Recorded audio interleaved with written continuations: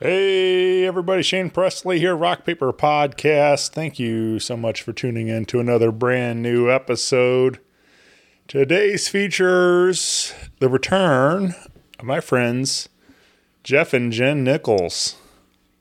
You may also know them as 10 Cents. Huge supporters of St. Louis music, and they recently had some hard times a couple weeks back, and stopped by to talk about what they've been dealing with. And if anybody's been following along with them online, you've probably seen some of the stories, but Jeff had a heart attack and nearly died, and we are grateful that he's still here with us. And but this is it recaps some of their story, and so fair warning, there are some some heavy subject matter in this episode, but I thought it was really nice to talk about it with them and get this information out and possibly save somebody else's life. So hopefully you enjoy this episode and share it with a friend that might need to hear it. And but yeah, hope you enjoy it. And as always, Rock Paper Podcast is brought to you by Friendship Brewing Company in Wentzville, Missouri, serving up all your craft beer needs. Over 25 rotating taps every day out there, and all kinds of delicious beverages. You got your burgers and flatbread pizzas, pretzels, salads, all kinds of tasty eats. And you can get some great live music out there every weekend. On Friday night, you got James Birtles, February 2nd. And on Saturday night, Fireside Duo, February 3rd. And over the summer, they launched their Fly High location out in Flint Hill, Missouri. Same great beer, all new dining experience out of their Fly High kitchen. So come out and see what's going on out there at the Fly High location. Friday, live music from Josh Littig, February 2nd. And Buddy Entwistle, Saturday, February 3rd. Just recently, they launched another third location in Hannibal, Missouri. And you can come out there, pick up some Sidekick barbecue, and have a cold drink and have a great time at Friendship Brewing Company. You can find all their information at friendshipbrewingcompany.com, including their concert calendar, beer menu, and food menu. And get plugged in with them on Facebook and Instagram for more info. Keep an eye out for Fish Fry Fridays coming up real soon. Get plugged in on their email listing for more info too. friendshipbrewingcompany.com. If you need anything from me, you can always find me at rockpaperpodcast.com. Hit me up on the socials. Email me at rockpaperpodcast@gmail.com. I would love to hear from you. And with that out of the way, sit back, relax, enjoy this special episode with Jeff and Jenn Nichols. A podcast is kind of like it's like a radio show that's not on the radio. It's on the internet. Does that make sense? Uh-huh. Yeah. That's also like my mom. It makes it sound more confusing, doesn't it? It sounds like this. Rock Paper Podcast. This is beat paper, paper covers rock. Rock beats is the Shane covers non-stop. Never know what new kind of guest that he's got coming at you. Live and direct on the spot. Could be rock, folk, country, or hip-hop, jazz. All kind of folks that he has. Could be an artist or a comedian to make you laugh on the Rock Paper Podcast. double-decker fudge round, rolling round town. Shane coming at you live and direct from ground zero. He's your hero, he's your bestie. Rock Paper Podcast with Shane Presley.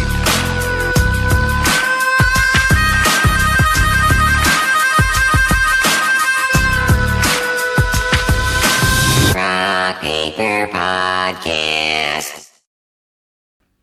Hey, everybody. Shane Presley here, Rock Paper Podcast, coming to you from St. Louis, Missouri. Hanging out today with the returning guest, Jeff and Jenn Nichols. Heyo. Heyo. Welcome back, guys. Glad to be here. literally glad to be here. Yeah, we I really like I told you guys before we hit record, and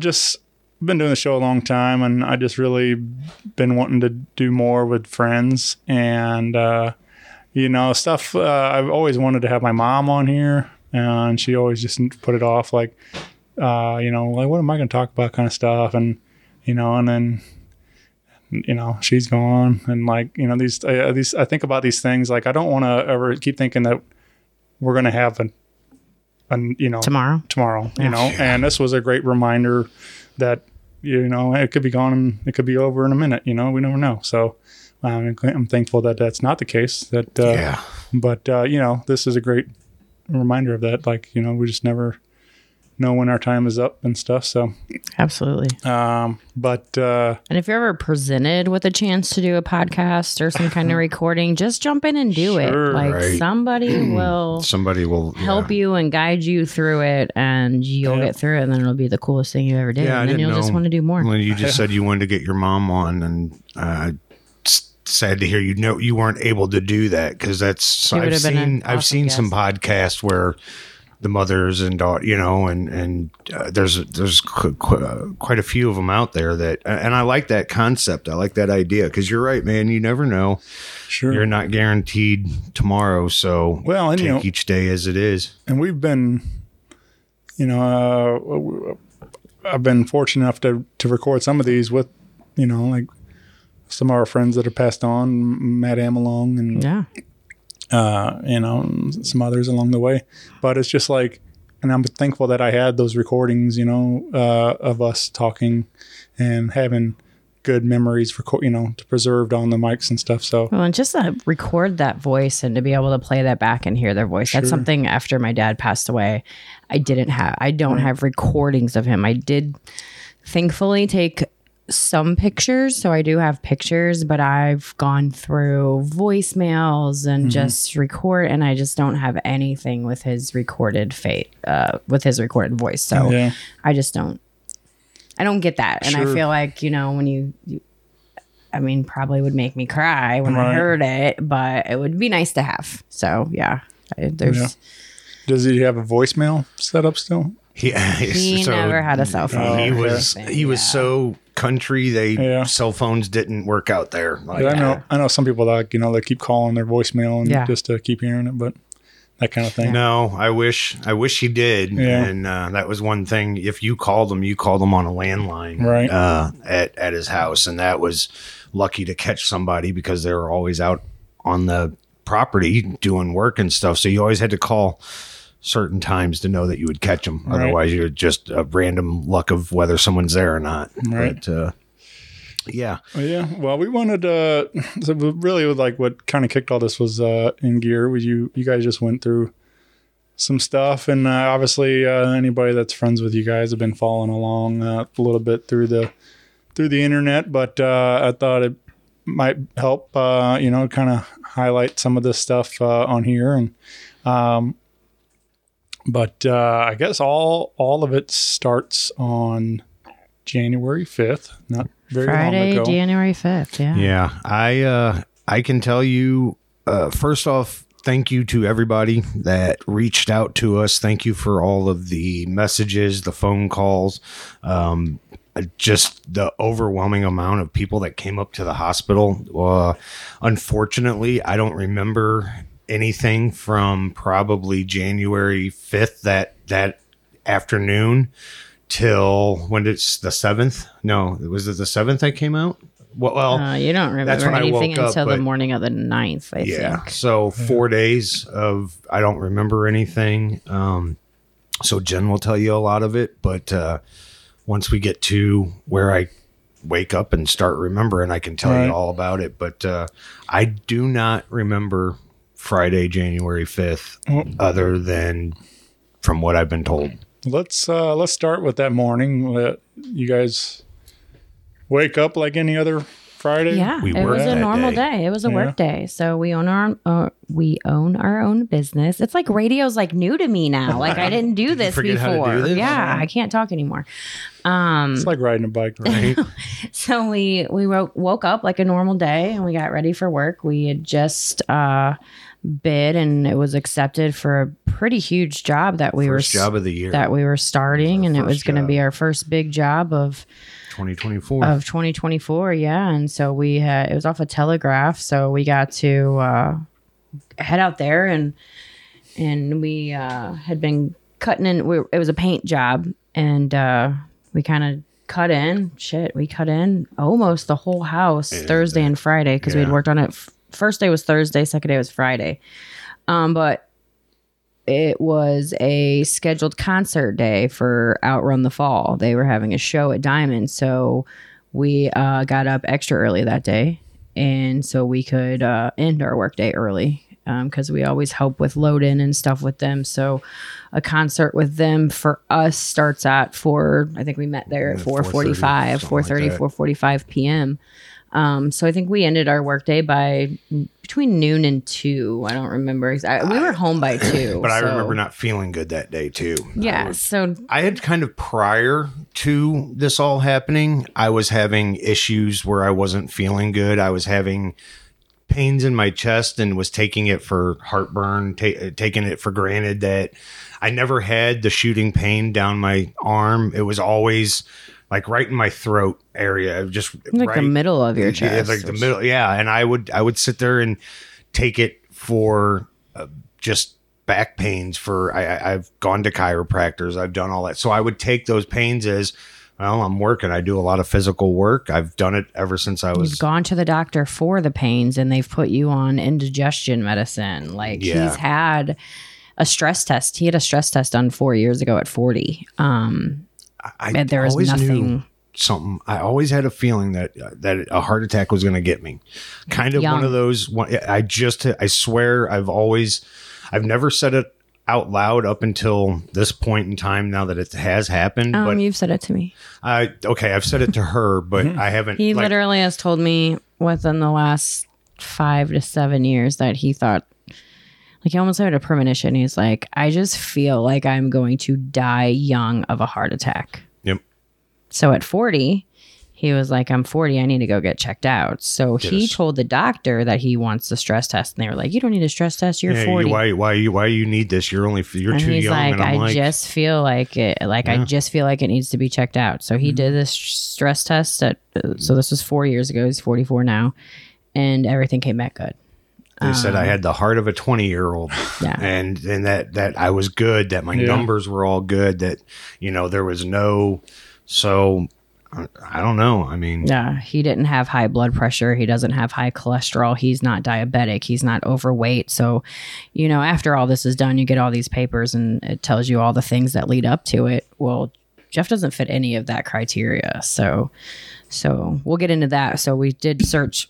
We searched for a bunch of answers afterwards, I think, to find out why. And we'll get into a little bit of that in the recovery. But as far as that day went, we woke up normal. It was a pretty normal day. He had, while working, mentioned just kind of not feeling good. Just a little.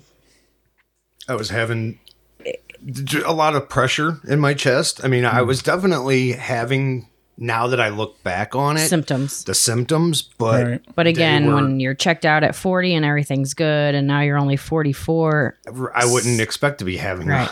So I feel like I also need to say, for those of you that don't know, I work in the medical field, and I work at an assisted living nursing home as needed now that we started our own business, but I've done that for 15 years. So geriatric patients are like my forte that I've done for 15 years. So I know the signs of a heart attack. I've been there when people are stroking out, having seizures and all these things that happen. But again, nothing was flagging me at him being 44 years old that these were heart conditions, that it was a heart condition that he was having, or even leading up to a heart attack. Until looking back now, I can say, yes, this day was this week, what happened this week 3 weeks ago was, and actually probably a couple years leading up to it, there's some things that now I can point out,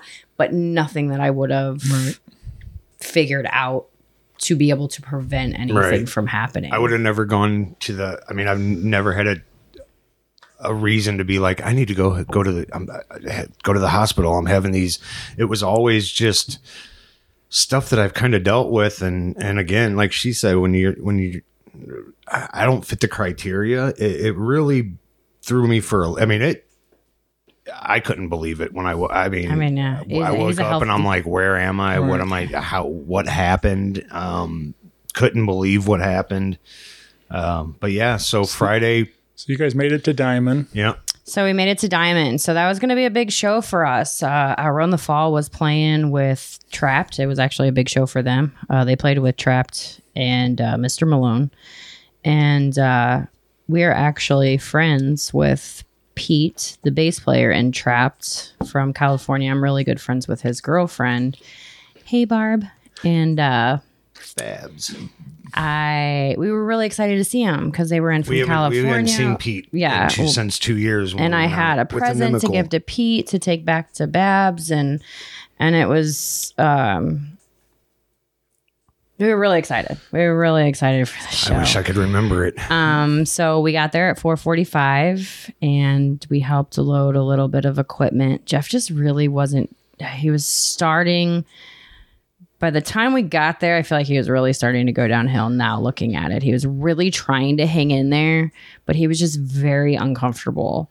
Apparently a lot of, like Brandon was saying, that just the look in my face, like people were starting to tell I wasn't feeling good, but I don't remember. Like apparently Brandon said I just went and sat at a table and put my head down and like, I don't know. Jenn said I went out to the car and apparently throwing up and getting, So about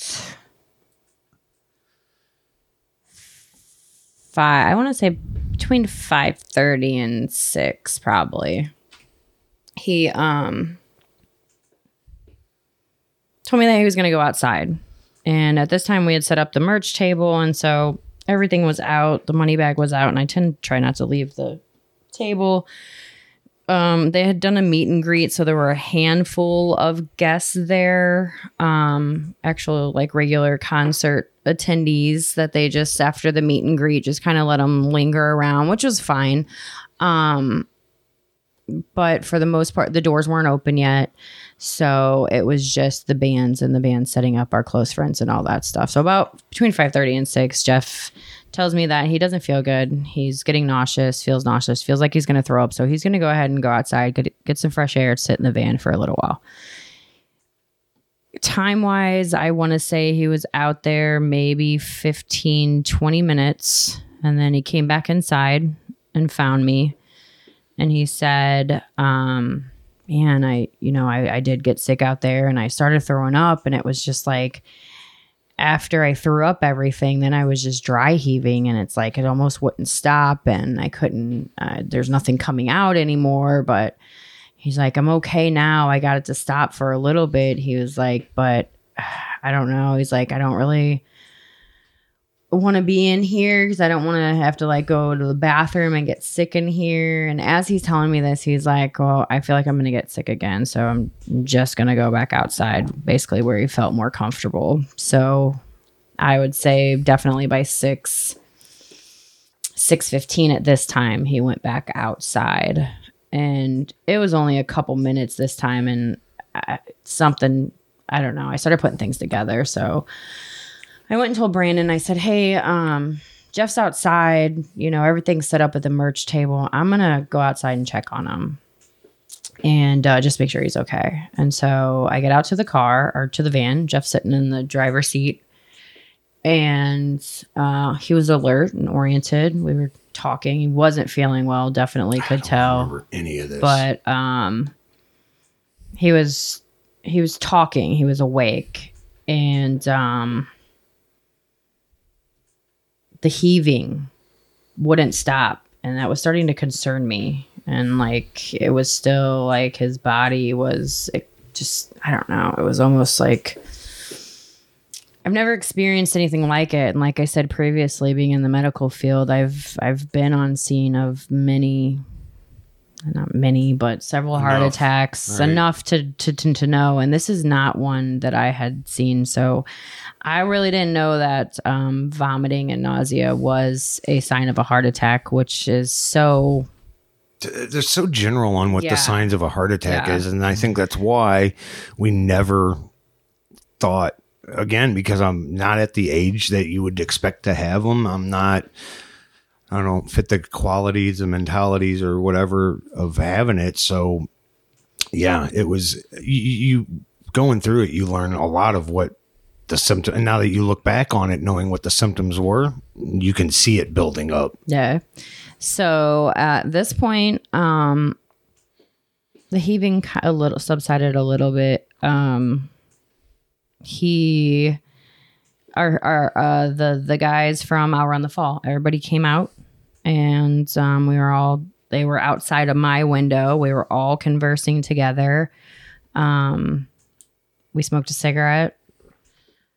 Brandon left to go get batteries because Josh forgot them, or somebody needed Debo batteries. needed batteries. Somebody needed batteries. So Brandon went right around the corner to get batteries.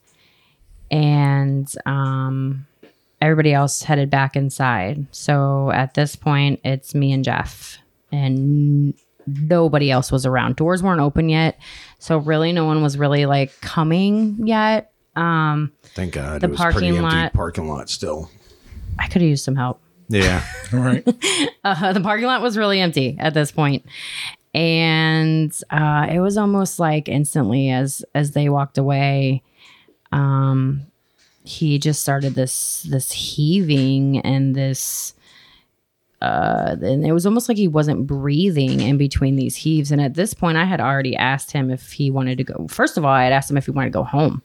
I was going to drive him home and drop him off at home and go back up there. Had I done that, I would have came back home and found him dead in my bed. Right. So luckily that didn't work out. So as that's happening, I said, do you want to go to the hospital? Because at this point, I'm still thinking that I could get him there. Not knowing where we're getting ready, what road we're getting ready to go down. And no, he didn't want to go. Mind you, we don't have insurance. So I have to think that in the back of his head, he's like, we don't have the money to do that, regardless of what he was feeling or going on.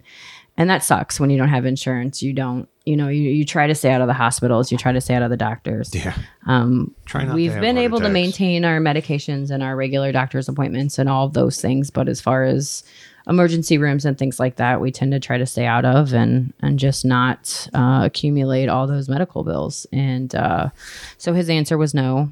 And he just, again, I'm going to express this heaving because it wasn't like anything I've ever experienced in my life. And it was to the point to where he's doing it so much. We're now just sitting in the van because nothing's coming up. So he doesn't have to be like bending over or anything. And it's almost like he's not breathing in between it. And like, I'm watching, I'm listening, I'm paying attention. And all of a sudden, and for anyone that works in my line of work, of what the death rattle is. And I hear him take a breath like that.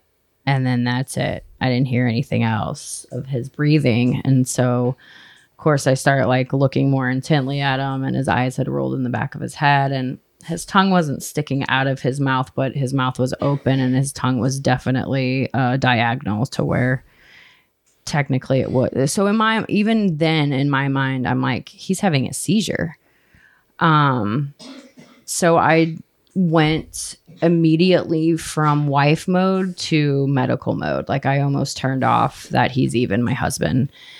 And I bent right over and I smacked his face for the, are you okay? Are you okay? This is where she took advantage of all the years she wanted to smack me. Sure. She smacked me around apparently a couple of times. Yeah. And that's when I didn't respond. That's when she started. Right. Checking for a pulse, and there was no pulse. So I hopped out of the passenger side. As I hopped out of the passenger side, I'm dialing 911 on my phone. I get to the driver's side. I immediately threw his seat back. 911, it rang 6 times before anyone answered. I have never in my life experienced that. I've always called, and almost before you get through a full ring, it's picked up on. I don't know. I was super focused on that. So I know exactly how many rings it was before they answered, because I'm like, great, no one's going to answer. And so as I get around to the driver's side and open the driver's side door, I threw his seat back because I knew I wasn't going to be able to pull him out and do anything. Also, as I'm calling 911 and opened his driver door, my phone miraculously connected to Bluetooth. So that was perfect for me because I could throw my phone. 911's on the speakers through the car. And so I had both of my hands. So I had already started CPR before they even got me on the phone with medics.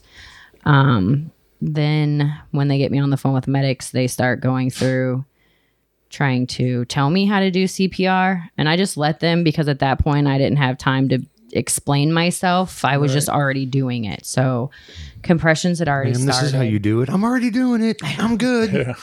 Thank you. Time wise, I think I did compressions for about 10 minutes on my own. Again, there was nobody around. Well, and this time, my phone's being occupied. Brandon was coming back. I mean, our friends were starting to show back up too, because right at the 10-minute mark, paramedics were starting to come in the parking lot. I had given enough direction where they knew exactly where to find us. And this is still in the van? He was still in the van. Yeah. Everything happened in the van. I hate that van, by the way, now. I was able to tell them, we're in a black van in the parking lot. I'm throwing my hazards on so you can find us. So I had, everyone's like, how did you not panic? I don't want anyone to think that I didn't panic, but through the panic, I was able to keep my senses. She's the hero. Sure, yeah. Everybody says I'm the miracle. She, in my opinion, is the miracle. And because, I mean, the cardiologist I feel like the EMTs and the cardiologist is the hero, because if they say, had I not started when I started, he never would have made it to the hospital. So there was 45 minutes that I was out. 45 minutes of CPR. She did about 10 or 15 minutes of it. Shout out to our friend Don. Don jumped in and took over when she couldn't do it anymore. And Don did it until the paramedics got there. And then the paramedics did it for probably another 20, 25 minutes. I technically flatlined 4 times. Theoretically, you flatlined on me, which is when I started the CPR. And then once the medics got him, between the medics and the hospital, he flatlined 3 more times. He was paddled. Oh, man. You ever get paddled, boy? I look like I had almost like waffle iron marks. So and I had unfortunately, you can't show pictures on this, but I'll show Shane a picture because it burned me. So, I had paddle burns from where they shocked me. They burn you, and then they turn into blisters. Whoa. Yeah.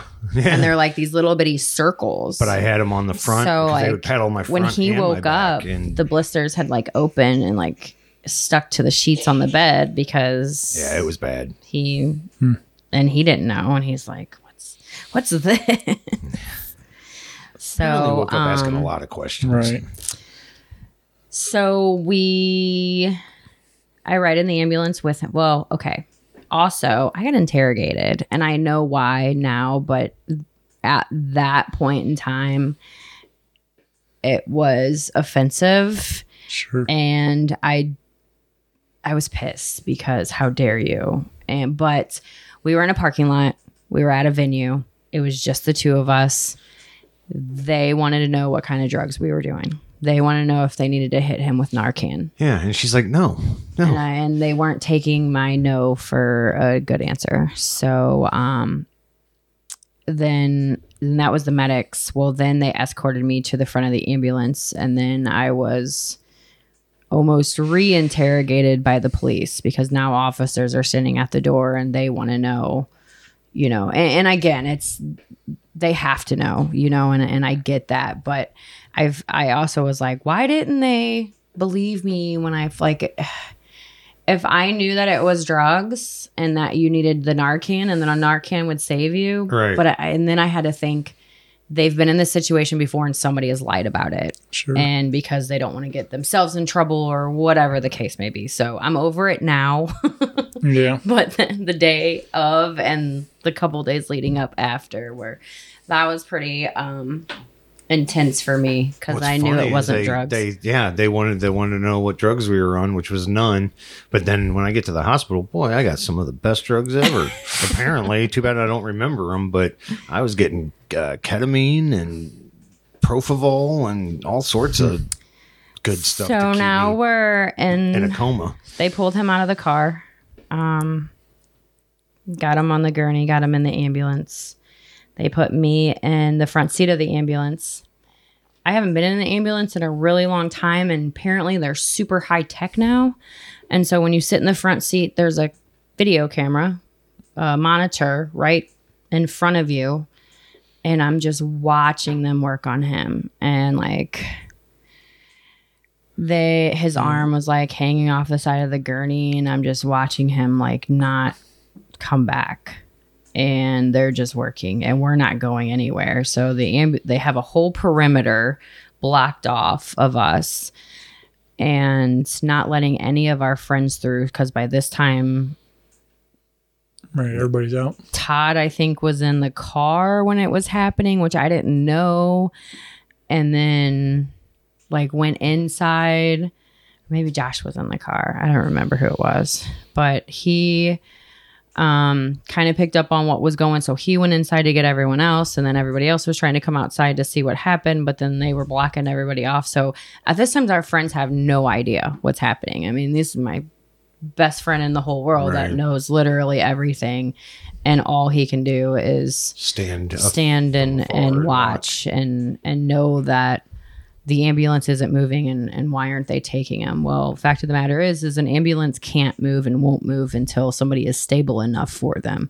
So basically they were going to stay there long enough to where they knew they couldn't get him back and they would have to call it right there or stabilize him enough to be able to. And even when they started moving, the guys in the back were yelling about how, be careful, go slow. Like, I guess certain bumps and speeds and stuff could have, made who knows, could have changed anything, but so they obviously got him stable enough to get him to the hospital.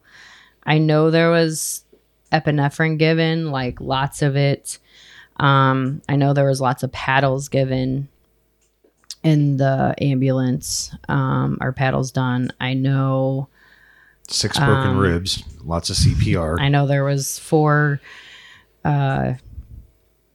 4 EMT men that were taking turns doing the CPR. So he wants to blame me for the 6 broken ribs. I do not. No. I blame the manly EMTs just to take that off of me. I think everybody else has blamed you for breaking my ribs, being the aggression again, where she slapped me around a little bit. Is he really out? And you slap the person around, and you're like, okay, this is no joke. And then joke is that she took all of her aggression and pounded on my chest, but she does know what she's doing, and I really do think it was the other guy. I don't know. I don't know. I know in my experience, generally you can feel it. Again, my adrenaline was probably a little higher with that being my husband. Talking about going back to me panicking, that was kind of my panic. I am even more calm when it's not my husband. It's just something I've always been able to do in an emergency situation, and my nursing team loves it because I can handle a scene.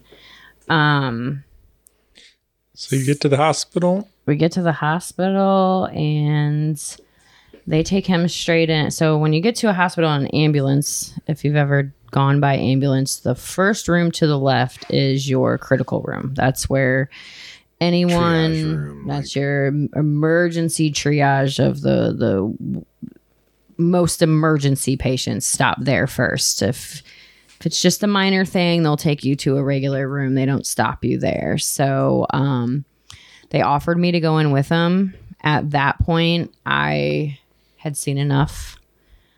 I don't want to say that I lost all faith, because I always have some faith, but I was already starting to prepare. There was a point from the stories I've heard from Jen and my parents and family that they all had to cope with the fact that I may not have make it. Honestly, even the cardiologist said my chances of making it were slim to none.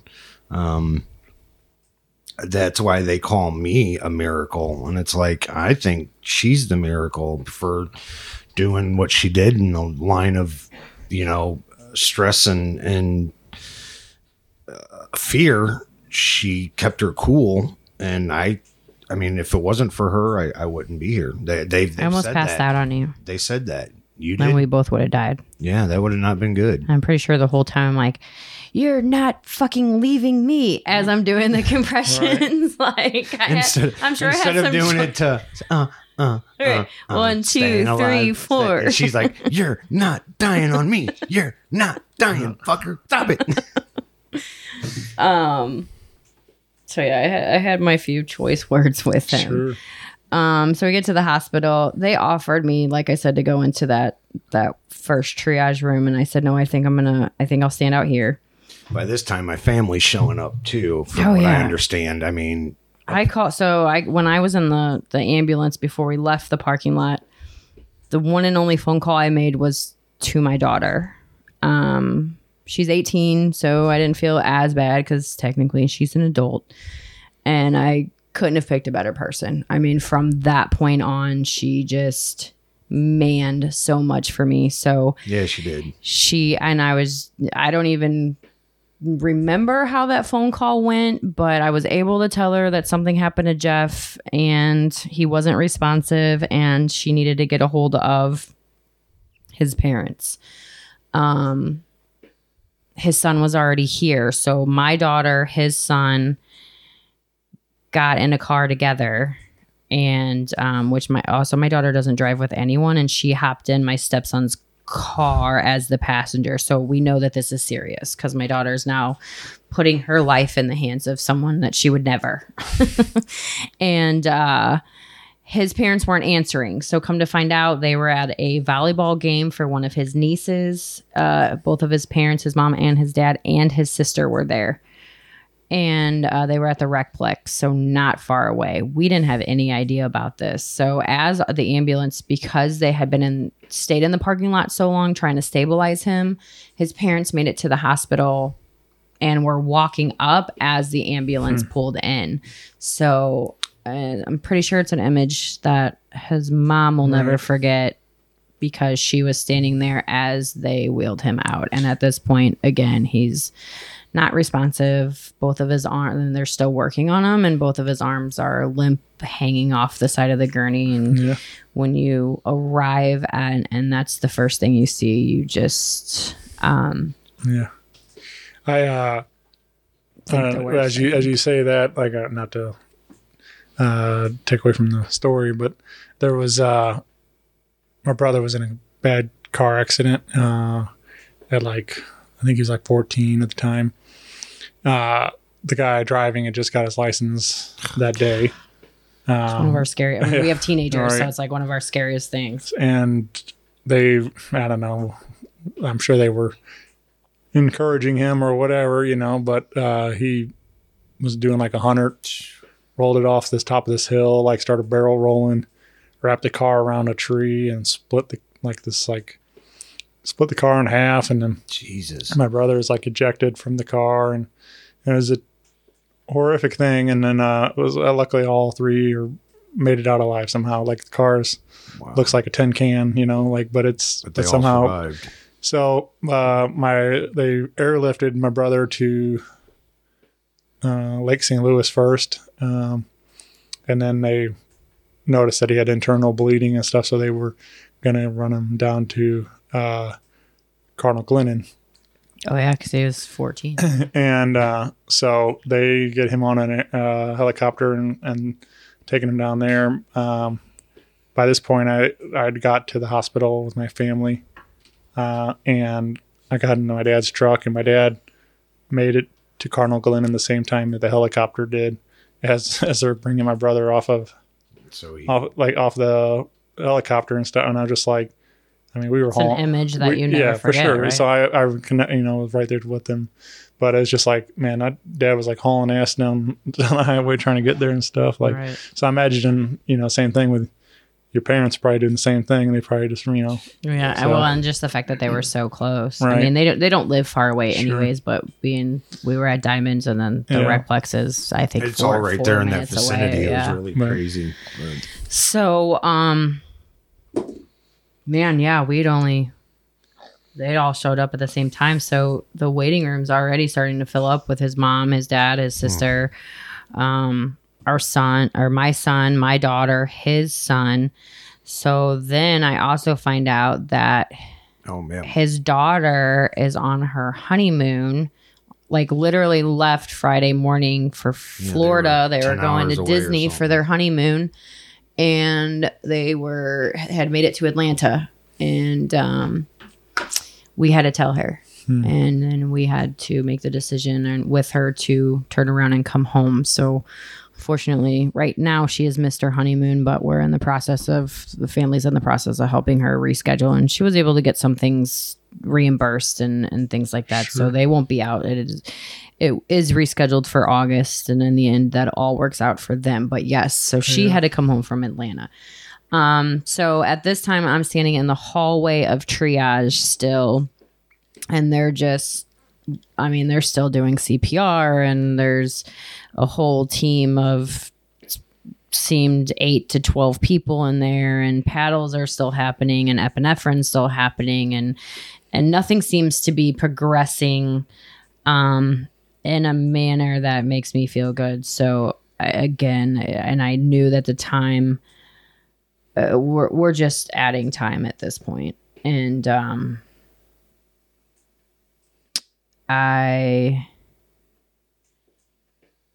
at that time, I just asked to go out to the waiting room. I said, I think I need to be with my family, because I really thought the next doctor the next doctor that I seen was going to be calling it, and I needed to be with the family instead of them tell me and then go tell the family. So I go out to the family, fill them in for as much as I can of what had happened and what was going on to that point. And we just kind of sat and waited. I did the most responsible thing I could do.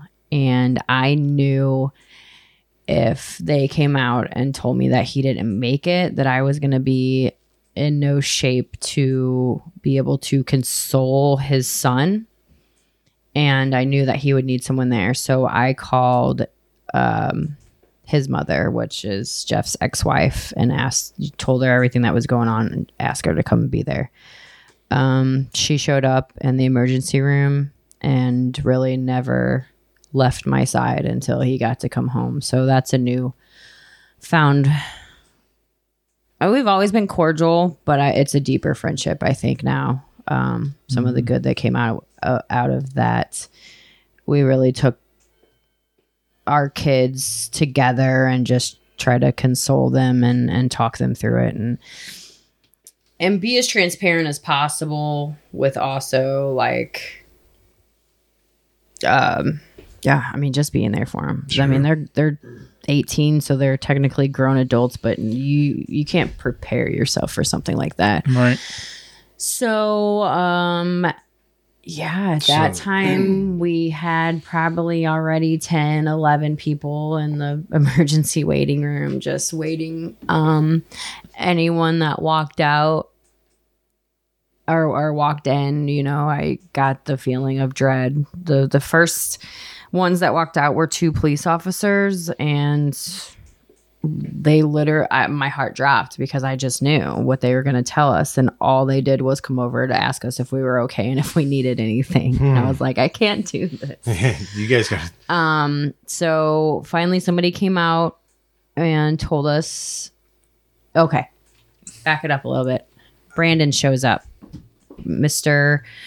is supposed to have a concert for Trapped. Brandon shows up. I had left my purse there and he brought my purse to me. And so he's in the emergency room and we're talking and I was like, you got to go back. You got to do the show. He's like, I'm not leaving you here. I'm like, you can't do this. Like he wouldn't want you to miss this show and not do it. And at this point, like doors are open and it's almost showtime. Like Right. Mr. Malone should be going on soon.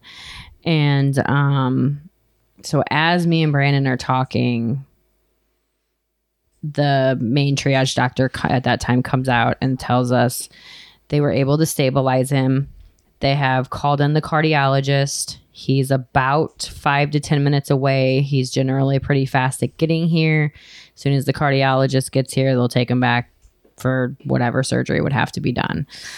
So we were able to take that breath because that was the first sign of us knowing that the first of us being told that they were able to stabilize them. So I could eliminate the dread of the he didn't make it conversation, at least at that point. Still questionable, but Still questionable. at least they said I was stable. So Yeah, that's the good news. They didn't give got. up on him. Right. So come to find out, he had a couple things going for him of the reasons why they didn't give up on him. One was because even from the ambulance, they were able to get some kind of rhythm. Even if it wasn't like stable, it was enough for them to keep working. Also,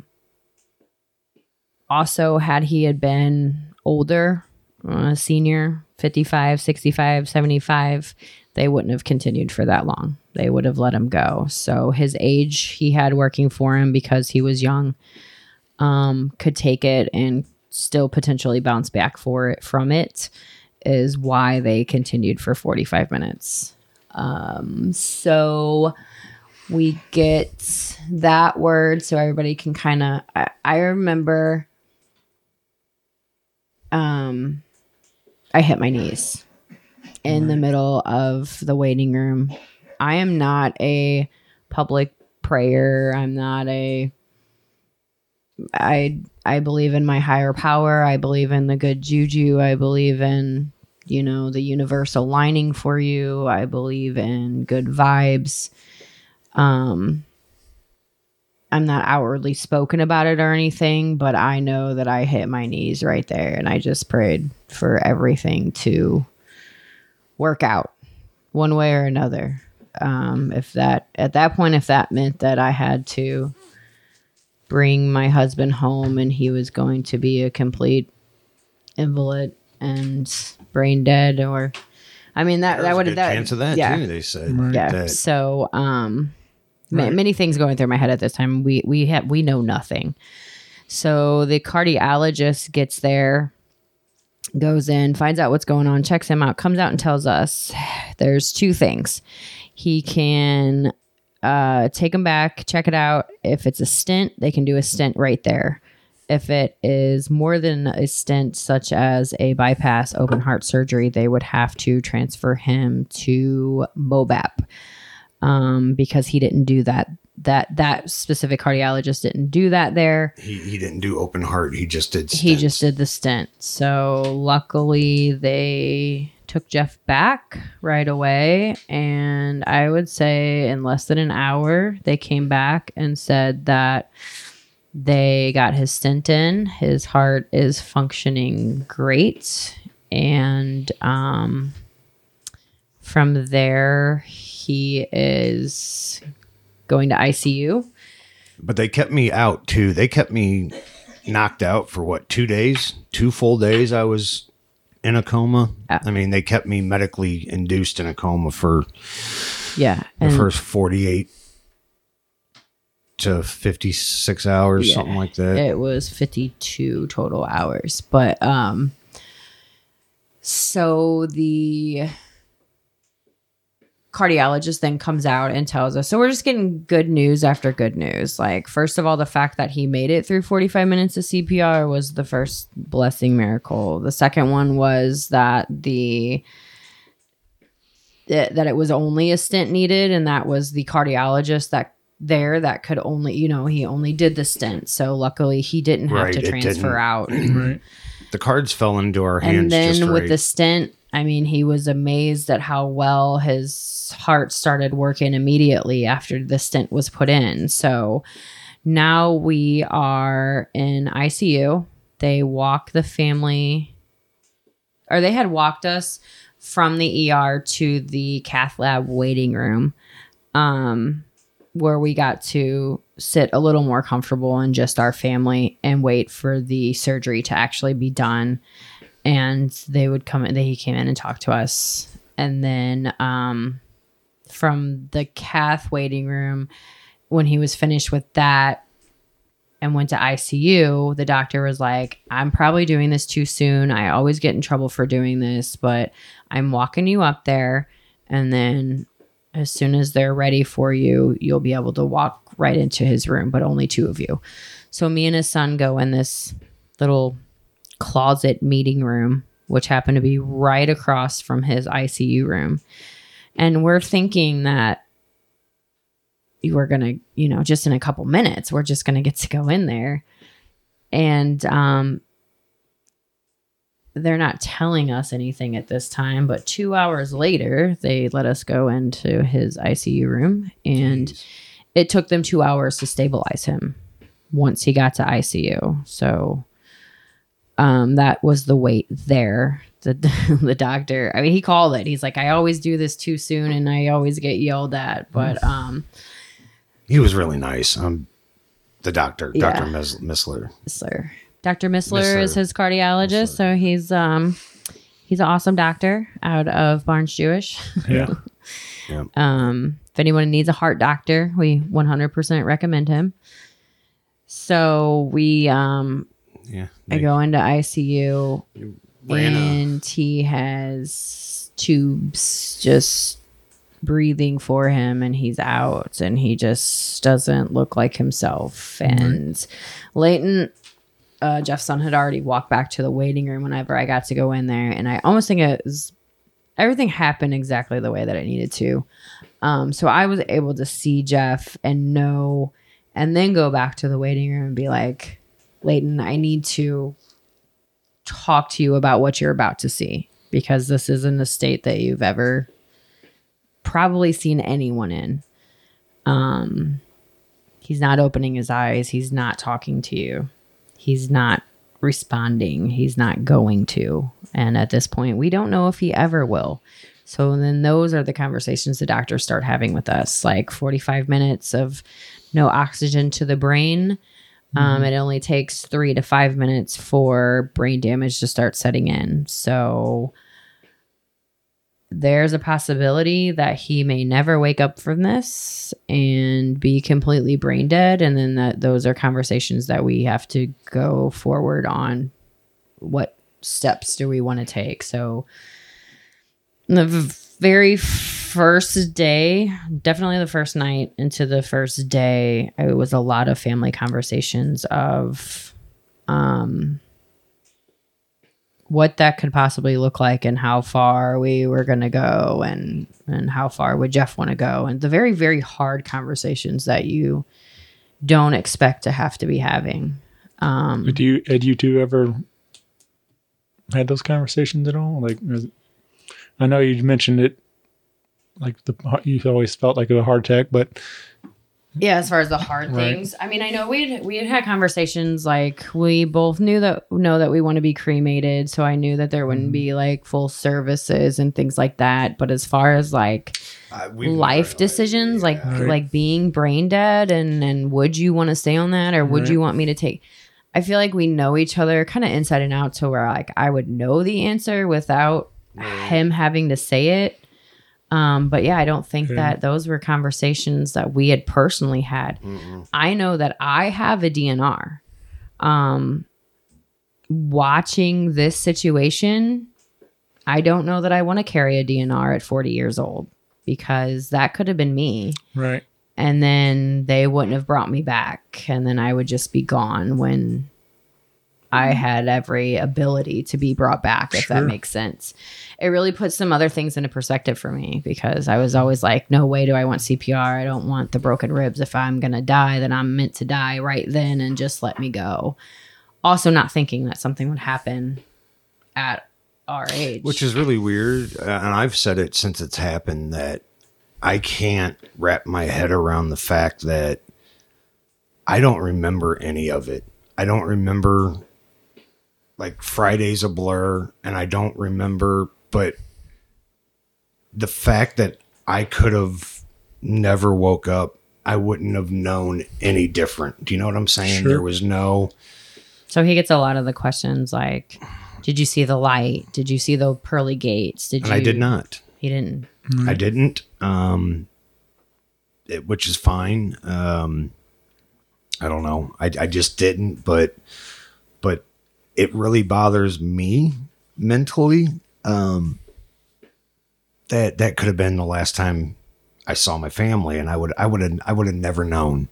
And then to hear the stories of them telling me of the thing, like my son's got a video that, what was it, Saturday, I guess, in ICU. I was still out. And there was a hockey game on, and me and my son watch the Blues games every time. We're big fans of it, you know. And so my son told the nurses, it was written on the board in the ICU, if the Blues are playing, please turn the game on for Dad. And so my son's got a video of watching the Blues game, and I'm out, you know, got the tubes in my mouth, and I'm out. But my son's like, hey, Dad, got the Blues game on. I know you would want to watch it, you know. And like commentated the whole thing. And like watching that stuff was very hard, very emotional. To hear the stories, to hear the stuff that they went through that never would have crossed. I mean, I would have had no clue to it. And I think that bothers me emotionally, that it could have been the last time I saw my kids, that Friday morning, that Friday afternoon, whatever it was, could have been the last time I saw anybody, you know. And I think, I don't know which is harder, like the fact that they went through what they went through, and then sometimes like what I like this is another thing too. My thoughts ever since this has happened, he loses his. I lose my track of thoughts, of words, and then he gets frustrated, and I'm getting emotional. It's been really hard for him to hear the stories, just for the fact that he just didn't know, and Right. it's almost like every time he does hear it, it's almost like the first time hearing it again, or going through it. I don't think rating who had it harder is fair. I think in different different aspects, everybody's mental psyche afterwards was affected, whether it was yours in the sense that it was, which is different than probably mine and your mom's and Layton's and even my grandparents and my family and stuff. I think it was equally hard for everyone in their own ways. Again, and I always told him, so all said and done, he was in the hospital for 5 days. I'll go back to Brandon. So Brandon was there when they came out and said that he made it. And I looked at Brandon and I said, Brandon, he made it. Go play your show. And Brandon told me that he couldn't leave again. Like, I'm not leaving you. And I literally like grabbed his face and I was like, go play the show. I was like, he's fine. I will keep you updated. Like, everything's ready to go. This is what he would want. Regardless of what's going to happen, transpire with him, this is what he would want. So Brennan went and they played the show, and he said it might have been one of the hardest shows that he ever played, but that show went on that night. They did a whole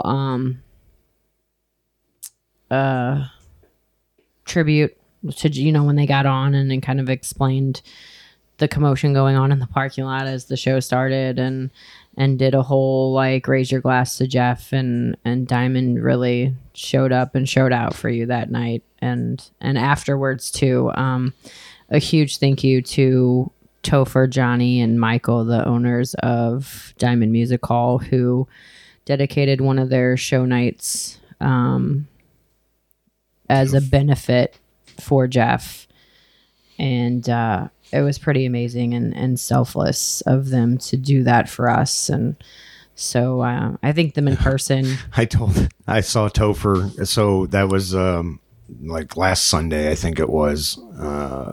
2 Sundays ago. I don't even remember the date it was. It's been like 4 weeks now. It's fine. Anyways, it's I remember telling Topher, I said, hey man, I really appreciate what you guys are doing for us. And Topher says, well, it's the least I could do for you not dying in our parking lot. I was like, I appreciate you not dying in our parking lot. And I was like, yeah, me too. So we've been able to laugh about a lot of things and definitely like make some jokes through it. So but definitely our humor kept us going. Sure. So, we're in ICU, and Saturday we're still in ICU, and so the plan is that for 24 hours we are going to cool his body down to 90. I want to say 95 degrees. It's pretty cold if you think about it. And so they had this whole ice suit on him from top to bottom. The only thing not iced down was his head. And the reason for this is because basically it puts all of your major organs to sleep. Just kind of like idles them, while the 2 organs that needed the nutrients and the curing and stuff, which would have been his brain and his heart, it allows all of the blood flow to go to the things that needed it at that time. So for 24 hours, he was being froze out. He was violently... apparently I was getting upset with the nurses at this time, or the procedures. No, you weren't up yet. Well, you didn't fighting. know. No, not yet. No, he was completely out, but his body was going into convulsions. They thought that he was seizing, like having seizures, which would point to things going on in the brain, which at this time we think that there's major brain problems. So they started him on seizure medicines through his drip, and never... This is where my mom's like, it's because he's cold. It's never get this crap off of him. The seizure medicines weren't helping. He's still shaking and convulsing. So, basically, for 24 hours, he shook, and it was hard to watch. Sure. It was hard to watch because there was nothing that we could do to help him, and 24 hours after that, they automatically start warming your body back up to regular temperature. And so the first 24 hours of him being cold happened. The seizure medication he's getting the whole time, they were giving him Keppra, wasn't helping the shaking or the convulsions. And as soon as his body got back up to, a little bit warmer, and the frigid starts coming off of him, all of a sudden the shaking stops. Like, the guy was just fucking cold. My mom's like, he's freezing. Of course he's going to shake. She's like, he hates being cold. And I do. So it doesn't take much for me to shiver. I mean, the good thing with the seizure medication that he was taking, it was no harm, no foul. It didn't hurt him if it wasn't seizures, but it would help him if it was. So, it was what it was on that part. So as soon as he warmed up, he calmed down, and we never had to see him shake again. So 48 hours, he warms up. or 24 hours of warming up, he's at the temperature that we want him to be. So day 3 in ICU, we are going to start weaning him off of the Michael Jackson drug is what he got to take. Yeah, Michael Jackson, me. Propofol, whatever. I'm so bad at names. Doesn't matter. Just the Michael Jackson. But yes, it was. Sedation. He was on the Michael Jackson drug. That was what was keeping him out. Yeah. So we're gonna start taking off all these drugs, and we're gonna see if he wakes up. During these 3 days, many doctors had told us like, don't expect him to wake up. Right, we plan the brain things. Right, they got to prepare you for the worst too. They do, but they were very much letting us know that they were not optimistic. Sure.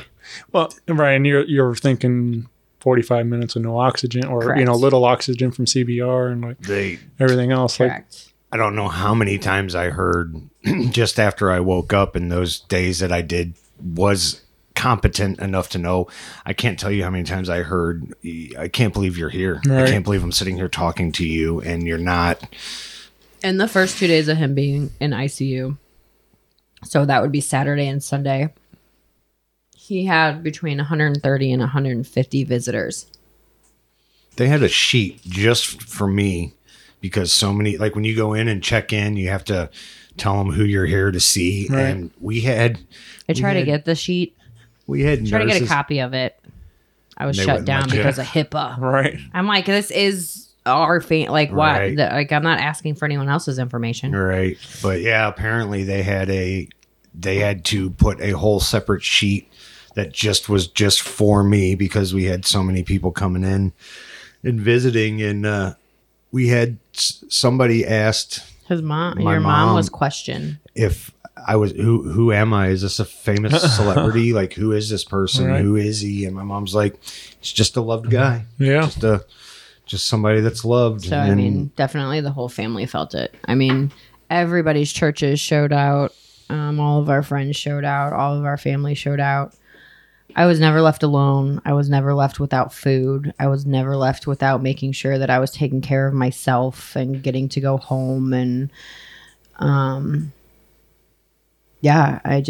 somebody was always with him 24 hours. So he was never alone. And it really helped me through just the amount of people that I got to see every day, and regardless of what he was going through, like laughs were still being had in the waiting room. Sure. We were still able to find our way, find the light through that.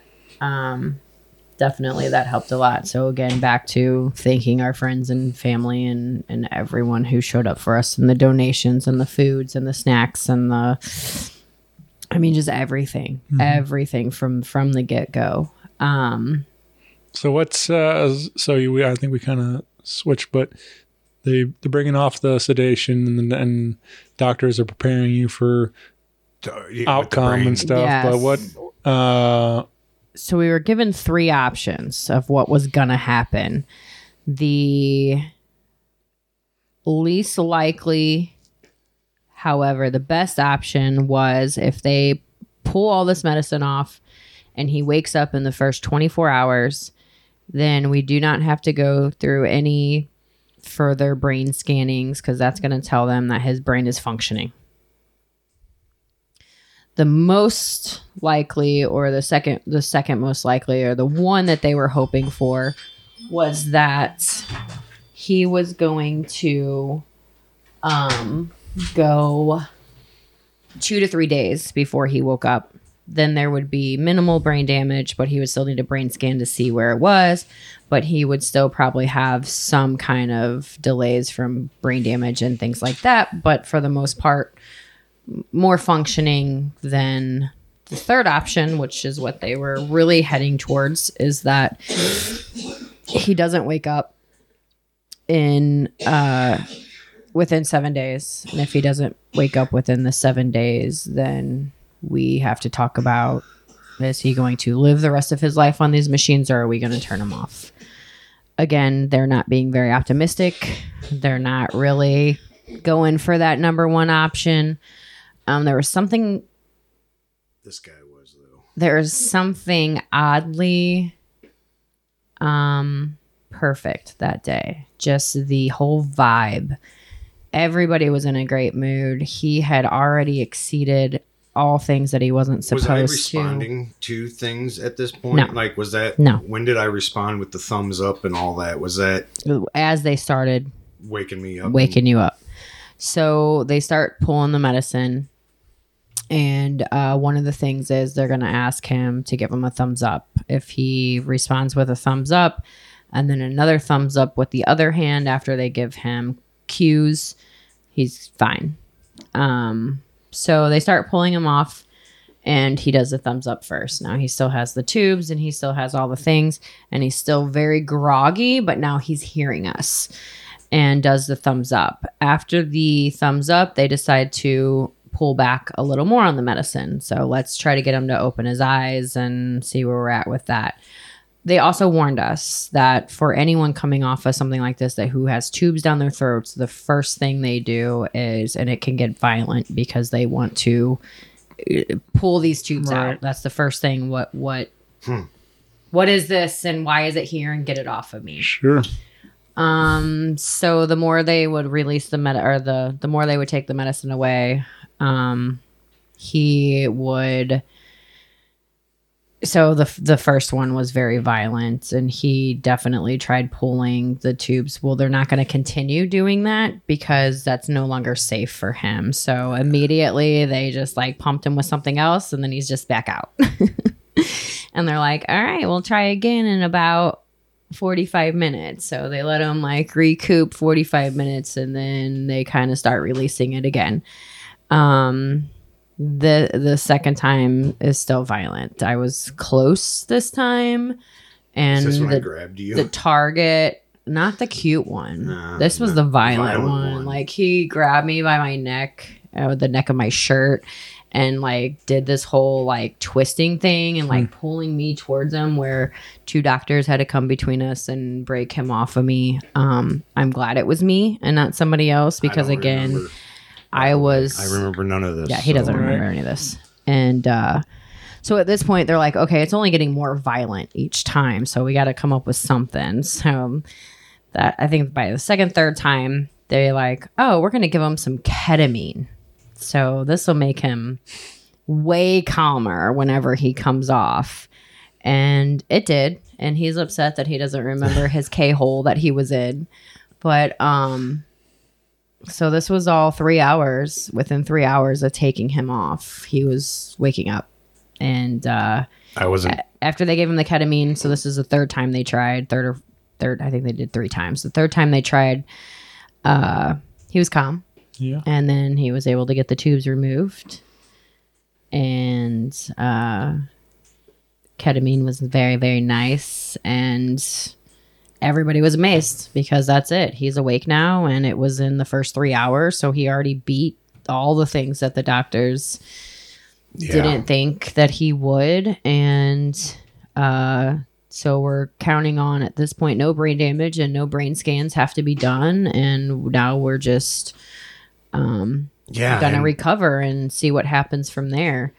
So he was still groggy. I mean, he still didn't fully imbibe. When they say wake up, they literally just meant like do the thumbs up, open the eyes. Sure. I do remember one of the times that they were taking him off of it, tubes were still in his throat. He was able to mouth "what the fuck" with the tubes in his throat still, and I was able to read his lips perfectly fine. Right. I think that was the first time that I was like brain to mouth concept is good. Sure. That's good. Yeah.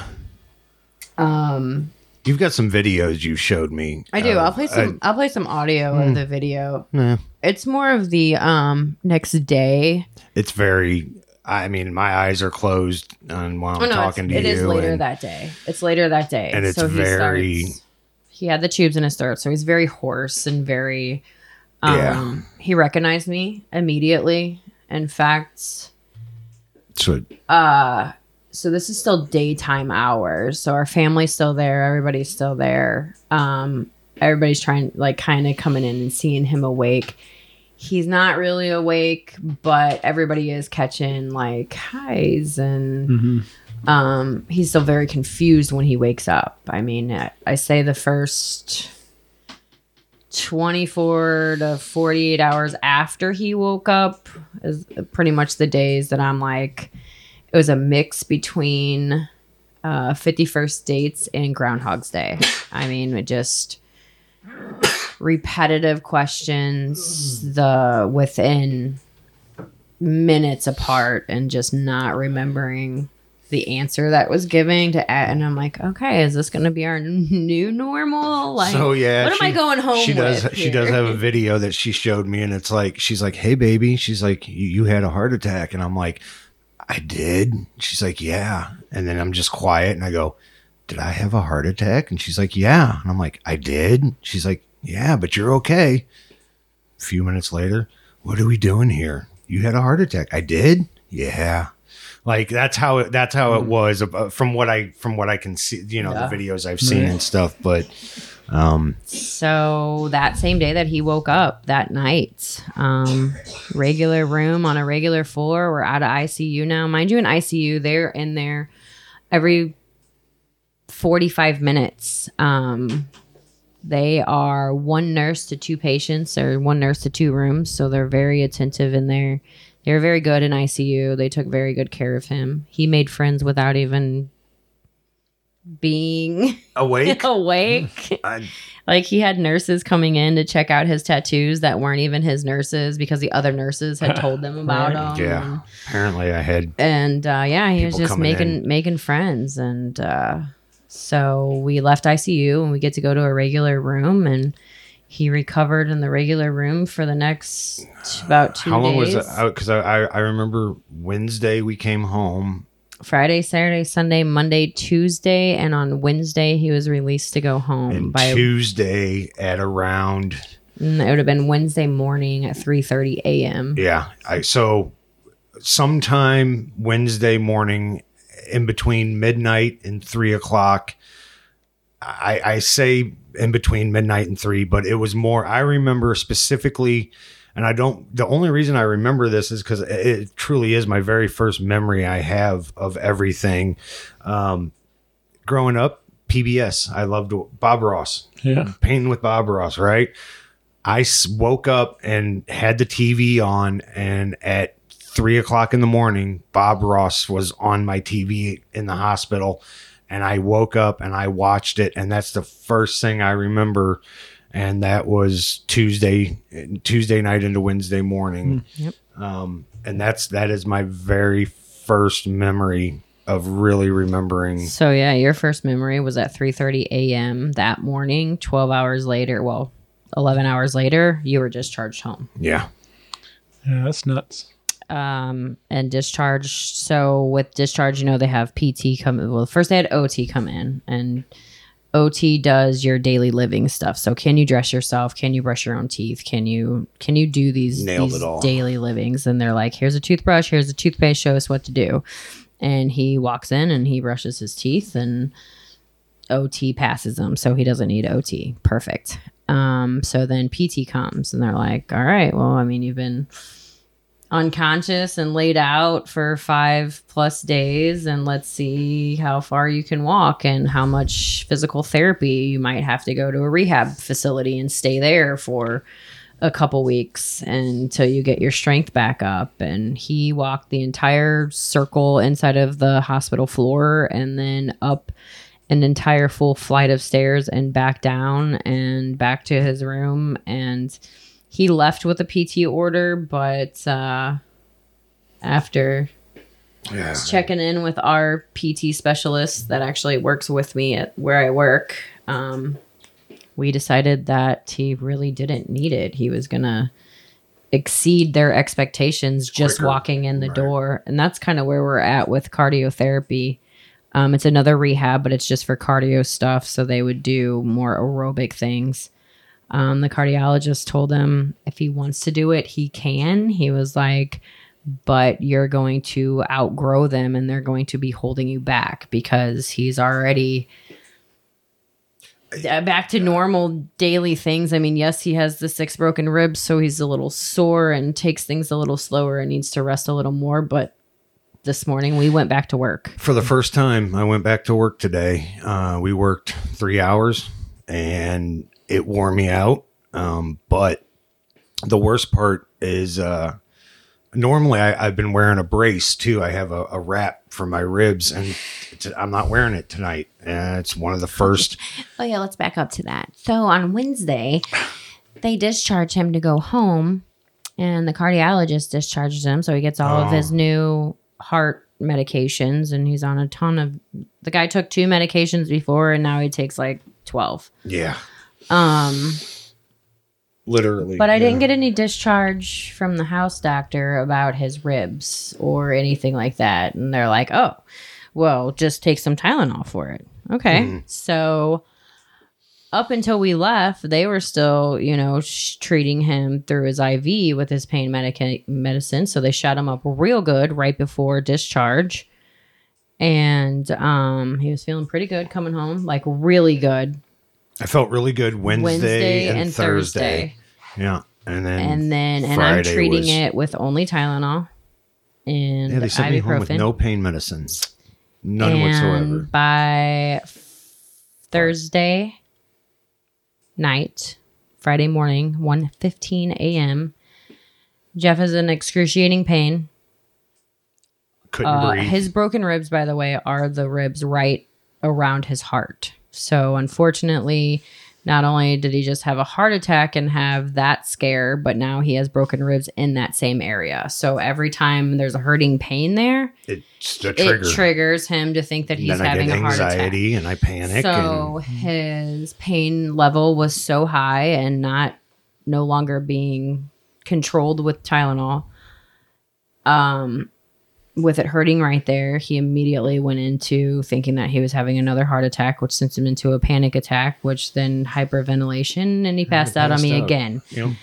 Right on our steps here. Yeah, we were getting ready to walk him out to the car. Fortunately, my son was here. Drive him back to the emergency room, and we didn't make it. He fell out on the stairs.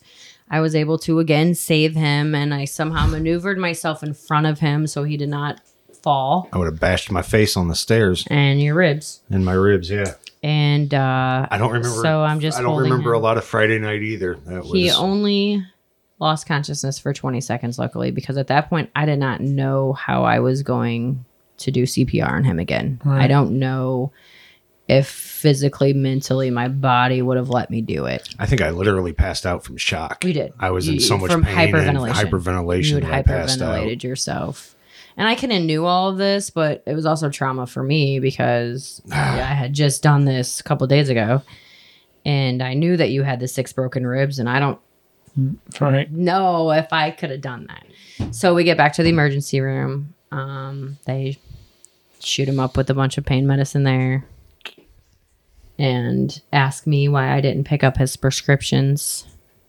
For pain meds. For pain meds. And she said... He never got prescriptions. She said, what prescriptions would that be? And they're like, well, the one, she has the whole list with her because she brought all of the paperwork. She's like, you mean this list that doesn't have one single narcotic on it? Like, and they're like, whoa, you weren't prescribed anything? And she's like, no, he was prescribed Tylenol and ibuprofen. So long story short, they finally decide to give me some hydrocodone or oxycodone, and, was sent back home. I think we were back home Friday morning by like 6 o'clock or something. I didn't get rechecked back in. I was able to be discharged from So we only went to the ER, and then he got to come back that Friday later morning. On that morning. And then had the pain medicines 9 o'clock, I picked up the pain medicine. And so I was able to stay on top of everything for him. Pretty sure I still hadn't slept at this time. Yeah. I was running on adrenaline still and getting ready to fall out at any time. My daughter was home from college, thankfully, and just managed she literally drove for me for that. I gotta say, Tessa was amazing, and I remember the first couple of nights, like when I came home, I remember barely as I was fading in and out of sleep and awake, Jenn and Tessa were going through my paperwork and like going through my medicine, like getting all my meds together. Tessa's Jen's like, I remember hearing Jen be like, all right, we need to do this, this, and this. And Tessa's like, I'll take care of it, Mom. You go do this, and they went and did all the grocery shopping for food that we needed. Cause I've changed my whole diet. Like, and again, my diet, if anybody knows, I mean, I like my sweets. I like my cakes and my candies and stuff, but I'm not, again, I didn't fit the prototype of to have this heart attack. Like, I mean, I've got this book that Jen got me. It's recovering after a heart attack and a stent, basically recovery after having a medical heart procedure. And like she said, you read all these things and these standards, I don't even fit in these categories. And so I just remember how good of a job they did with all the stuff. And I just can't thank them. I can't thank everybody enough for being here for us throughout it all. So For sure, yeah. I really having the support system around, yeah, it's huge. So yep, it is. Well, I am incredibly grateful you were still here. We it's pretty crazy, to think that all that happened, and then you're out of the hospital within a couple of days. It's like it's pretty wild story. I think the weirdest thing for me again is to hear all the stories that I don't remember, right. and to again, I mean, I've been told, listen, wherever you stand in your religious beliefs, whether you believe in God or a higher power, or like Jen said, your good juju, the good vibes, I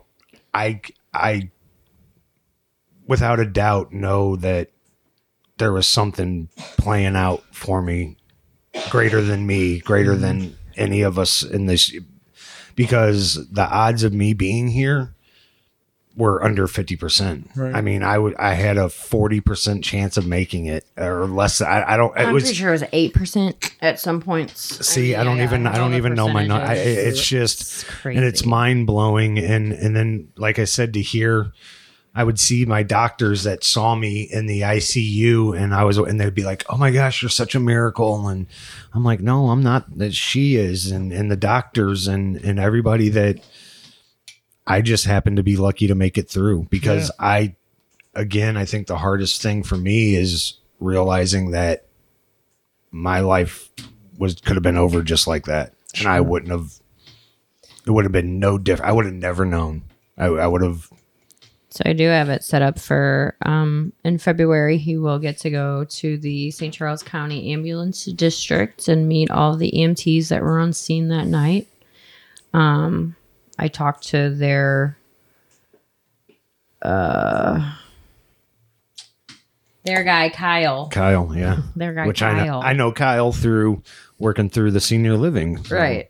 Small world and connections. But talking to Kyle set everything up for us. We get to go to a meeting and get to give our thanks to them. And that's something that they don't always get to see the full circle either. Sure. And they didn't have high hopes either. I mean, they see these things all the time. Right, and the chances of getting to meet that person alive and in this standing is almost.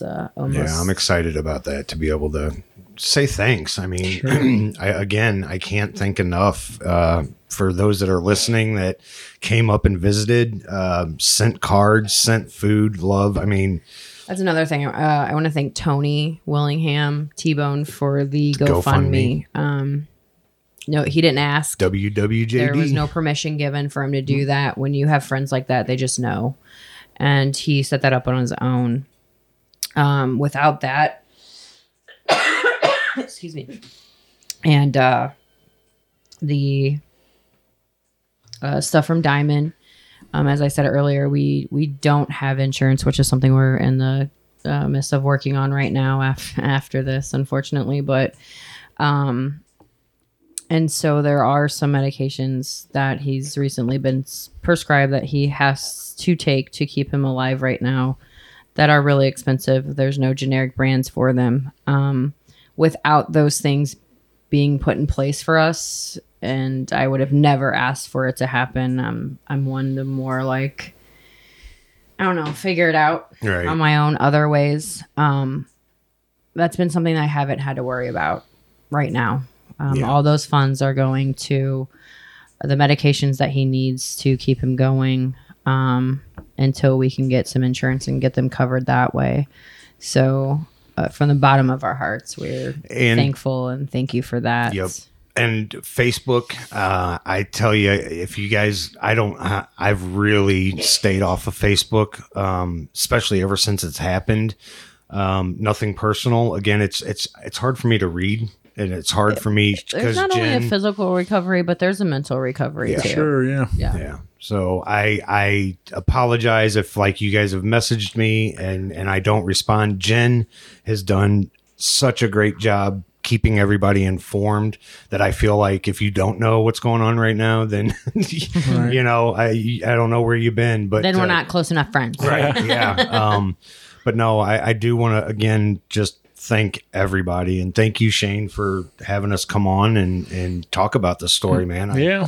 I appreciate it greatly. I'm just glad it's got a happy ending and that we can share this story today. And you know, we obviously have a long road ahead of us still, like getting these ribs fixed and getting everything back on track. But we're, you know, it's I don't know, man. It's crazy.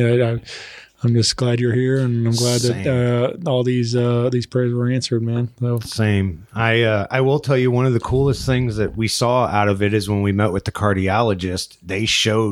He actually showed me the procedure. Like he's like, I've got video of me doing. So they did a cath up through my groin, my arterial artery. They went through my groin up through my heart and put the stent in, and he showed me the video of what he was watching it's an x-ray and you can see my heart beating and you can see the wire that's running up through my heart, and it's all this x-ray and it's the live video, and he's showing it to me, and he's like, see this little black mark right here? He's like, you should have veins that's where your blockage was. And he's like, now watch, you'll see the wire. And as soon as the wire pokes through the blood clot, the vein that was complete and put the stent in, the artery, all of a sudden the arteries just lit up. And like, it was so crazy to see. Cause like you're looking at it and you can see my heart and you can see some of the veins and the arteries in there, you know, and you're like, oh, that's kind of cool. And then he's like, now watch this. And you see him go right through that blockage. And all of a sudden you just see a whole spider web of veins just appear that wasn't there. And he's like, that's where your clog was. And so like half of my right side 75% of my heart of your heart wasn't working. But it was really neat to see. I mean, how many people get to see your, you know, and I could see the wire going up through my chest and in through, and then he's like, you could see him push right through the black mark, and all of a sudden just like all these veins just showed up on my heart in the x-ray. It was really neat. It was a pretty neat video. I had mentioned earlier about the video, playing the audio of the video when he first woke up, so I'll play a little bit of that just because I brought it up earlier. Yeah. You had a heart attack? Did I really? Mm-hmm. Really? I had a heart attack. Yes.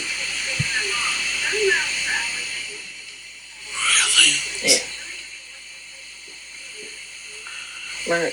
Yeah. You're okay though. I mean, we're gonna be okay.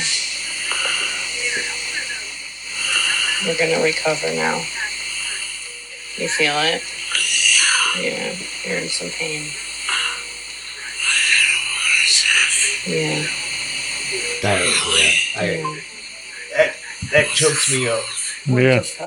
What the fuck? He said. Yeah. What the fuck? See, my good old Jeff, though, that's what apparently my mom was telling me that even when I was out, when I was starting to wake up, I was still my typical self. Mm-hmm. And apparently my son asked me if I was okay, and I gave him a thumbs up, and the story, they say it was like I was looking right through my son's soul, like looking into his eyes, and I don't remember, but I told my son I'm okay, and that's when my son knew that things were going to be all right, and I don't know, man. It's definitely put our life into a whole new perspective. At least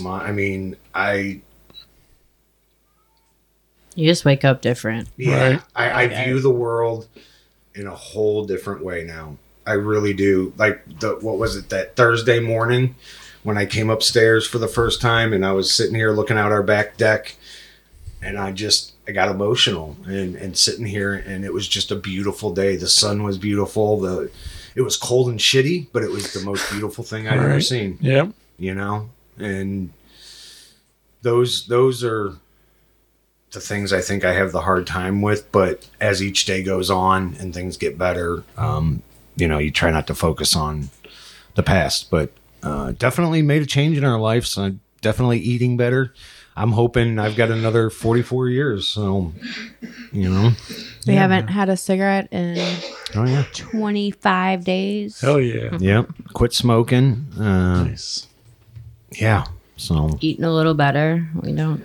It's all it's little things, little Little changes. things, yeah. Yeah. Try to do less fast food. Got to be forgiving of yourself too. Like I Yep. think that's the biggest thing. Like especially with addiction and things, like people think like, oh, I had one drink or whatever. Now it's I ruined it. Like and it's like, well, you're still 25 days from where you were. Right. That's 25 steps from. You're not starting over. Right. You're already ahead of it. You don't focus on the relapse. You Right. focus on the moving forward from the relapse. But yeah, I think all that's great news, and just like, hopefully, like I said, another 44 years, man. yeah. At least. Well, and I tell you what, don't second guess yourself if you ever, chest pains, whatever. I mean, I don't know. I would have never thought it, but I definitely will think about it from now on. I mean, Right. you just never know. So if you've got things that are bothering you, don't push them off. Sure, listen to yourself. Listen to too, yourself and listen to your body. And I probably should have done that too. And maybe we wouldn't have been in that situation, but we're here now, and now we're going to make the Here best we of are. it. Yep. And his heart's like he's 25 years old again. So. Yeah, Yes. they said the chances of it happening again, because I had I had a lot of questions to ask my cardiologist when we went, like, why did it happen to begin with? And it comes to find out I have it. It's genetics. It's in my family. It's on my dad's side. We have heart disease. The doctor said I could have been born with just a very narrow vein, and I mean, it could have been from childbirth. It could have been who knows what. I mean, basically, as a male in your teenage years, your arteries automatically start narrowing as you get older, starting when you're a teenager. So that that artery could have already been narrow to begin with. already been narrow, and then it narrowed more, and he's just been, good up until he wasn't, because it takes a very small clot to block that off. So basically, with all the questions on what could I have done, or what did I do or didn't I do, the answer is nothing. Mm-hmm. It would have happened, and it would have happened regardless. So that's why whether I he say, was in Diamond parking lot or somewhere else. right. So That's why I say don't second guess yourself. If you're questioning it and you really feel, better safe than sorry. I would say that's. But I'm glad to be here. That's yeah. And I'm glad Jen had the know-how to. yes, Me yes, too. educate yourself in CPR. I Yep. mean, Right. definitely, I'd say go get CPR certified if you don't have time or the means or whatever to actually get the certification. I'm not gonna lie, it's not that hard. If you just YouTube it and know what to do, you don't even have to give breaths And you don't. anymore. Yeah, you don't even put your mouth on it anymore. People ask me, well, that's your husband, did you? I didn't. I did compressions only because That's all they say. That's all I you have need to do. You have to keep blood pumping to the. I mean, Yeah, I mean, I've been CPR certified probably for the last 15, 20 years of my life. It was something that I always did. And so I was originally taught, to do the breaths and the compression. It was a little harder and there was a little more to it.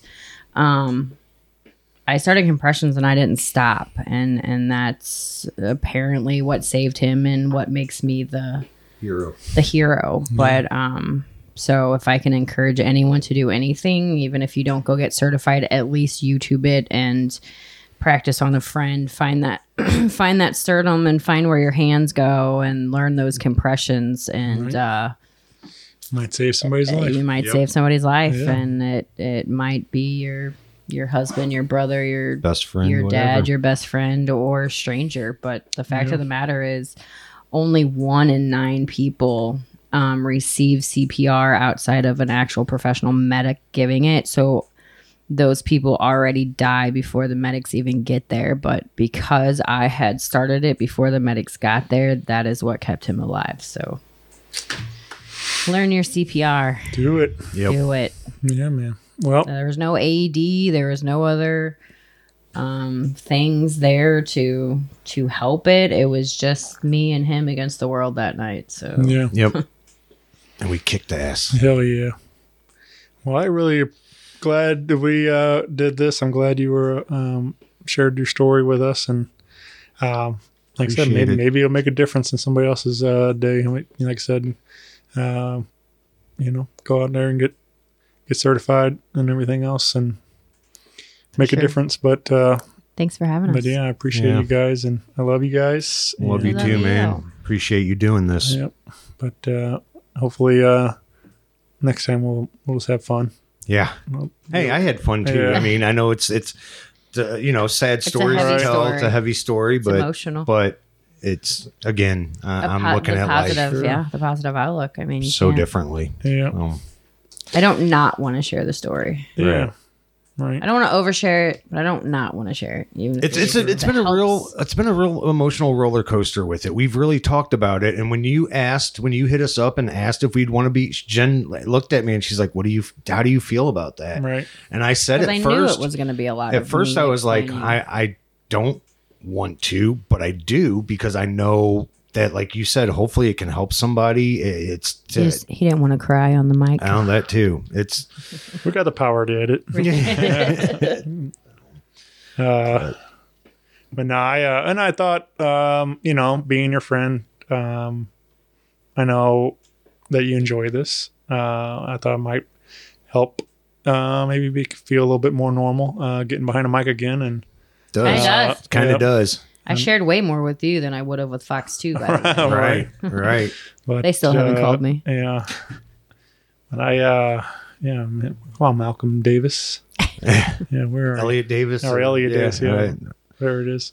I don't watch them. I don't know. We're not. You paid for it. Yeah. Yeah, you paid. did. Elliot Davis. Elliot Davis. You yeah. paid for it.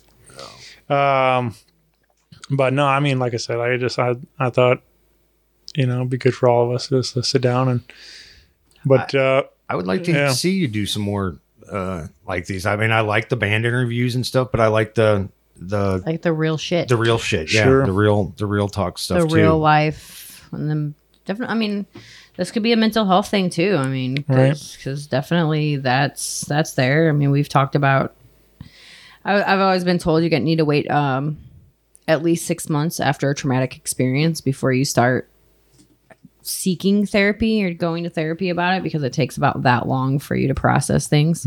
But we've definitely talked about the mental health aspects of it, of coming out of it, and for both of us, and right.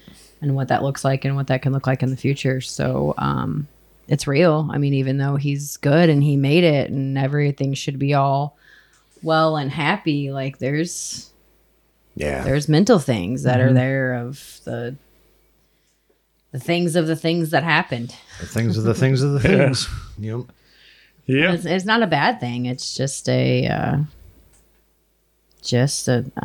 always for therapy anyway. So in any matter, I've always kind of talked about that, and don't be afraid to Mental seek a health is therapy. just as important as physical health. Right. Yeah. Well, you got, like we said, you got a lot of people around you that care. And That's so if you need anything, people got your back. And that's so- been shown right. 1,000-fold more than I ever could imagine. And again, I can't He's thank still you guys enough. can't wrap his head around. Yeah. I can't. Why me?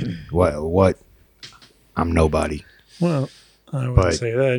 You guys done a lot for a lot of people around here. So, it's, I believe in karma. You know, you put good out there and Absolutely, it comes yeah. back. And, Yep. you know, you, And for all that, you know, it kind of just showed that like you're a good person. right. Yeah. And you've done very good things, and you've touched a lot of lives and people. And I mean, it was new friends, old friends, people from your childhood. I mean, just all walks of life, and it didn't matter who was who. Everybody just came together. Right. Yep. It was quite amazing. I, in a sense, wish that you could have seen it or knew Right. exactly the amount of it. I mean, I try to share. I've tried to let him know everyone. I hope that I haven't missed anyone. Yeah. But it's pretty powerful. Yep. Yeah. Appreciate it. Well, yeah, I say we do this again soon, and Absolutely. just as always, like I said, even on the circumstance, it was nice catching up with you guys and spending an evening over here with you. So Absolutely. Hopefully we'll be a couple, I'm down and out right now. It's like I said, just went back to work for the first time today for just a couple of hours. Very simple, easy stuff, but it doesn't take a lot to wear me out. Right. So I still see a couple of weeks before we're back out in the scene again. So just know that we are around. I do see the Facebook post and I do try to react to them at least. But if I don't respond, it's because it's too emotional for me to respond right now and still have a lot of trauma. we got plenty of time for that. Yeah, hopefully in the next couple of weeks, we'll start being able to get back out in the scene a little bit more and be around. So Yeah, he's gonna make sure like nobody bumps into Right. him or. I got some shirts that say "Please don't hug me." Yeah, right. So that they, Shout out to Danielle. yeah. Well, thank you guys, and I'll see you soon. Thank you, Thank Shayna. you. Love you guys. Love you, you. buddy. Bye, everyone. Bye.